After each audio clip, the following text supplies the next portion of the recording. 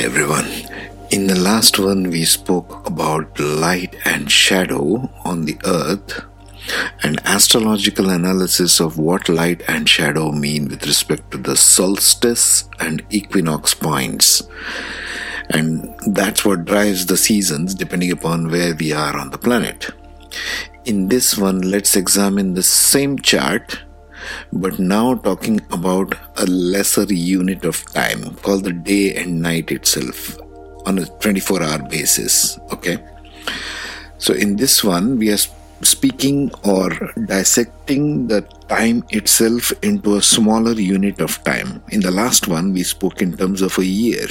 Now here we are dissecting the time in terms of a day unit. Okay, just the unit of time has changed into a smaller unit of time. Because the study of astrology is all about study of time. That's why it's called Hora Shastra in Sanskrit, science of time. Study of Kala or study of time. And what system we are upon called the planet Earth and the Sun, and all these bodies that we assign esoteric meanings and names to. So unless we begin to understand a chart or an astrology as a science itself in these terms, we are not going to get very far. So this attempt is my humble attempt in that direction to kind of analyze this. Okay, so here we go.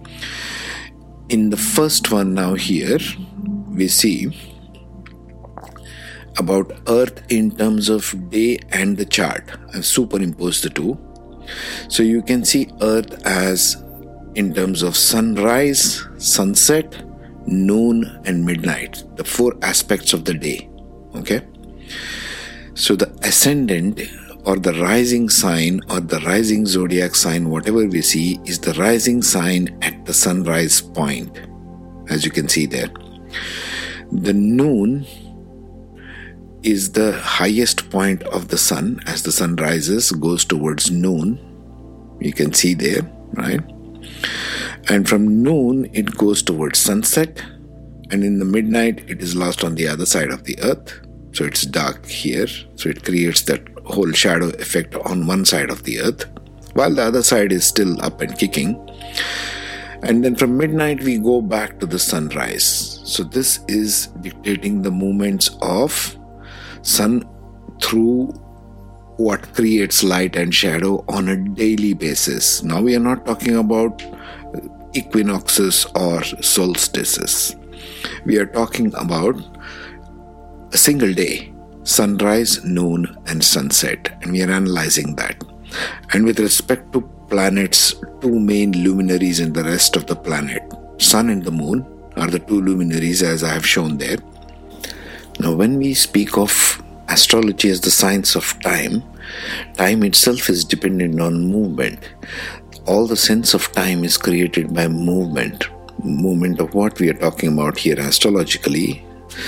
The movement of the earth itself, the rotation of the earth, the axis of rotation of the earth, and therefore creating a relative frame of reference of the planets around the earth. If you are moving in one direction, in a circular motion, it creates a relative frame of reference of seeing the other planets as move in the opposite direction. Just like you're traveling on a bus, you go forward, you look out of the window and everything is moving backwards, right? Something like Einstein's theory of relativity and frames of reference here. That's as simple as it gets. So as you can see there, the earth is rotating in that direction from west to east. The earth rotates on its axis from west to east. Therefore, we see the sunrise coming from east to the west. Okay.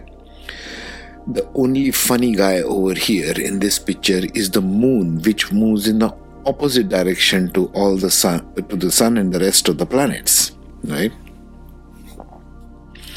As you can see there, it's indicated. This movement of the moon opposite to the sun and the rest of the planets, it is what creates the different phases of the moon. It's what creates eclipses and so on and so forth. And even the orbit of the moon is eccentric. It's not parallel to the plane of the Earth's rotation around the sun. This is what creates the node points the north node of the moon and the south node of the moon, which is also called as Rahu and Ketu in Vedic astrology, and that creates eclipse points. Okay, so now we come to the direction, as you see there. The sunrise therefore happens in the east, noon happens in the southern direction, and sunset happens in the west direction. Okay, so east and west are dictated basically, as we see, as sunrise and sunset, but the earth is actually rotating in the opposite direction. Always remember that. When we come to the next one, you'll see why that is important to understand. Otherwise, understanding a Vedic chart can get really complicated. And of course, the moon, the funny guy, is always going in the opposite direction to all the rest of it. This is also very important to keep in mind as we go forward. Why? Because the mind, as signified by the moon in Vedic astrology, says it's all about the mind. The moon is the closest to the earth, therefore it affects all of us most in any chart. Wherever the moon is, your mind goes there first. Right? So, that being said, the movement of the earth is in one direction.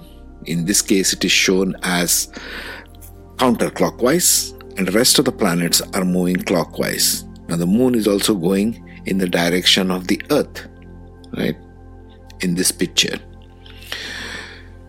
Now we see the sunrise and sunset, the east and the west.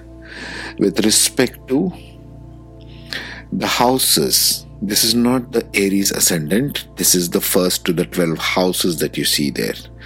The first house, the second, third, and so forth up till 12.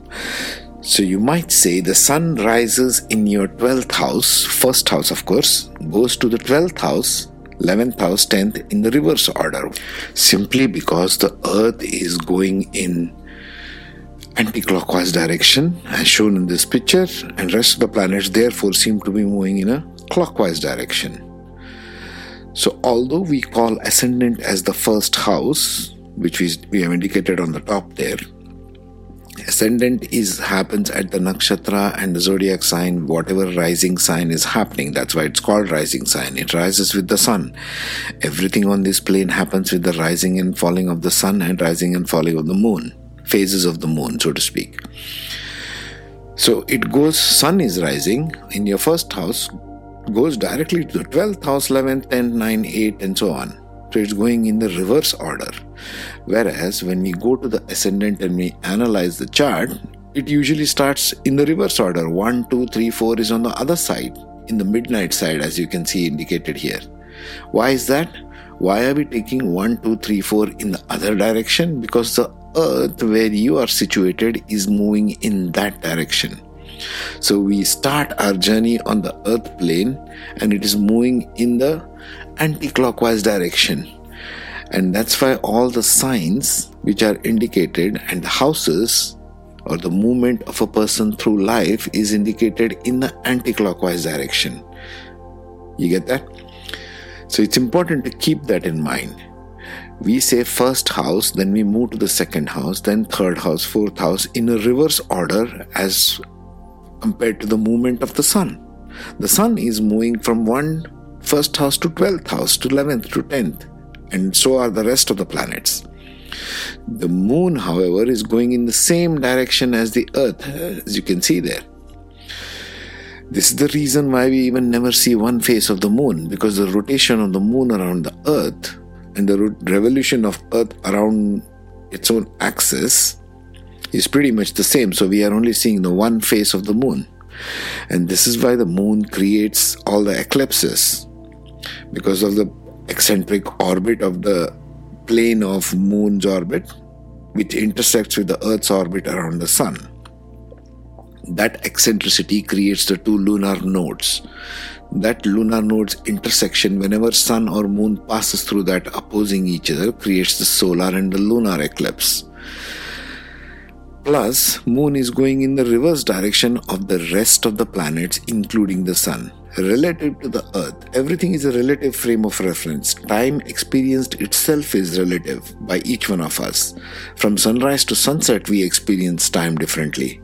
And now in the new energies, as light workers, you must have felt time going very fast also. Yes? So we need to understand the science of time and how these dynamics are playing out between two halves of the chart when we are doing chart analysis. The left half being the night half and the right half being the day half. Whatever happens in the day side of the chart is more of your public presence. What you achieve, lose, gain, wisdom, knowledge, everything happens in this side. Whatever happens on the left side happens as a hidden means. Whatever you are acquiring for yourself, whatever is going on with you personally. So you can say it's self versus outer. And you can compare this even to the Cancer and Capricorn, 4th and the 10th house, 4th and the 10th signs of the zodiac, which we spoke of in the last one. So understanding this dynamic is very important in an esoteric way. Not in the way of predictions, but in an esoteric way. And 1st and the 7th house, we spoke of Aries and Libra in the last one as balance of light and dark. Right? Balance of light and shadow. Why?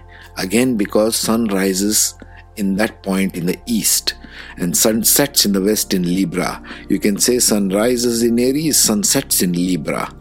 This is what we are studying as the dynamic of play of light and dark. Next, we shall begin the examination of the 12 houses, the 12 signs of the zodiac, and what are the qualities as told by the Vedic astrology science. In the meantime, take care, be safe.